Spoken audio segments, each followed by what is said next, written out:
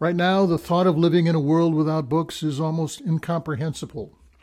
Books are the food for our minds, our souls, our imaginations.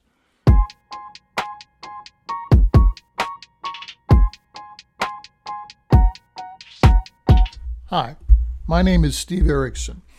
I live in Cedar Rapids, Iowa, and I have just published my first children's picture book, A Very Chilling Mystery. My earliest recollection of the magic of books was my mother reading to me.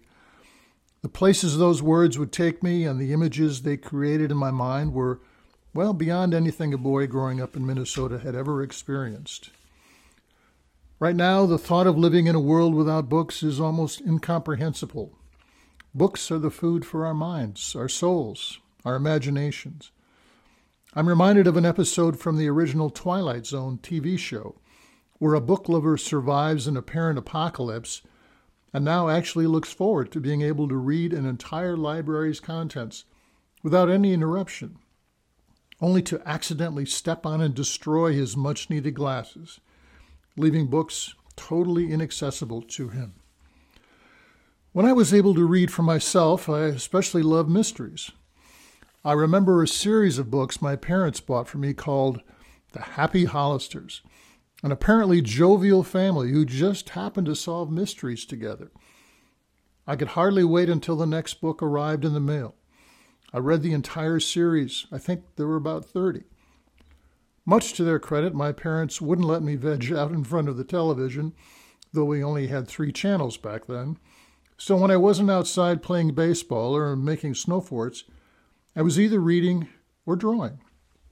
I loved to draw, too, which led me to becoming a staff cartoonist for my high school newspaper. That continued into college, where I was a fine art and journalism major. After graduation, I spent over 40 years in the advertising agency world, starting as an art director, then senior art director, and finally a creative director. I was really blessed to have a career that tapped into my creative disposition. That meant decades of working to find the proper marriage of words and images that would connect with the target audience and spark some kind of emotion or action. I channeled that experience into writing and illustrating my children's book, A Very Chilling Mystery. It's about what actually happens inside a refrigerator when you close the door and you think the light has gone out. It's a thought that has always intrigued me ever since I was a kid. The writing style done in rhyme was inspired by one of my favorite writers, Shel Silverstein, in books like Where the Sidewalk Ends. His poems and drawings were so simple but so intelligent and funny.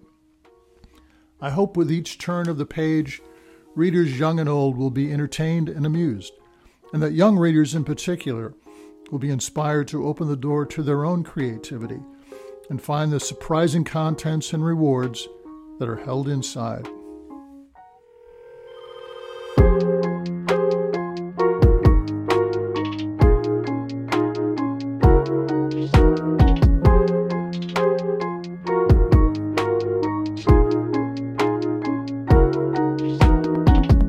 Join the conversation at withoutbooks.org.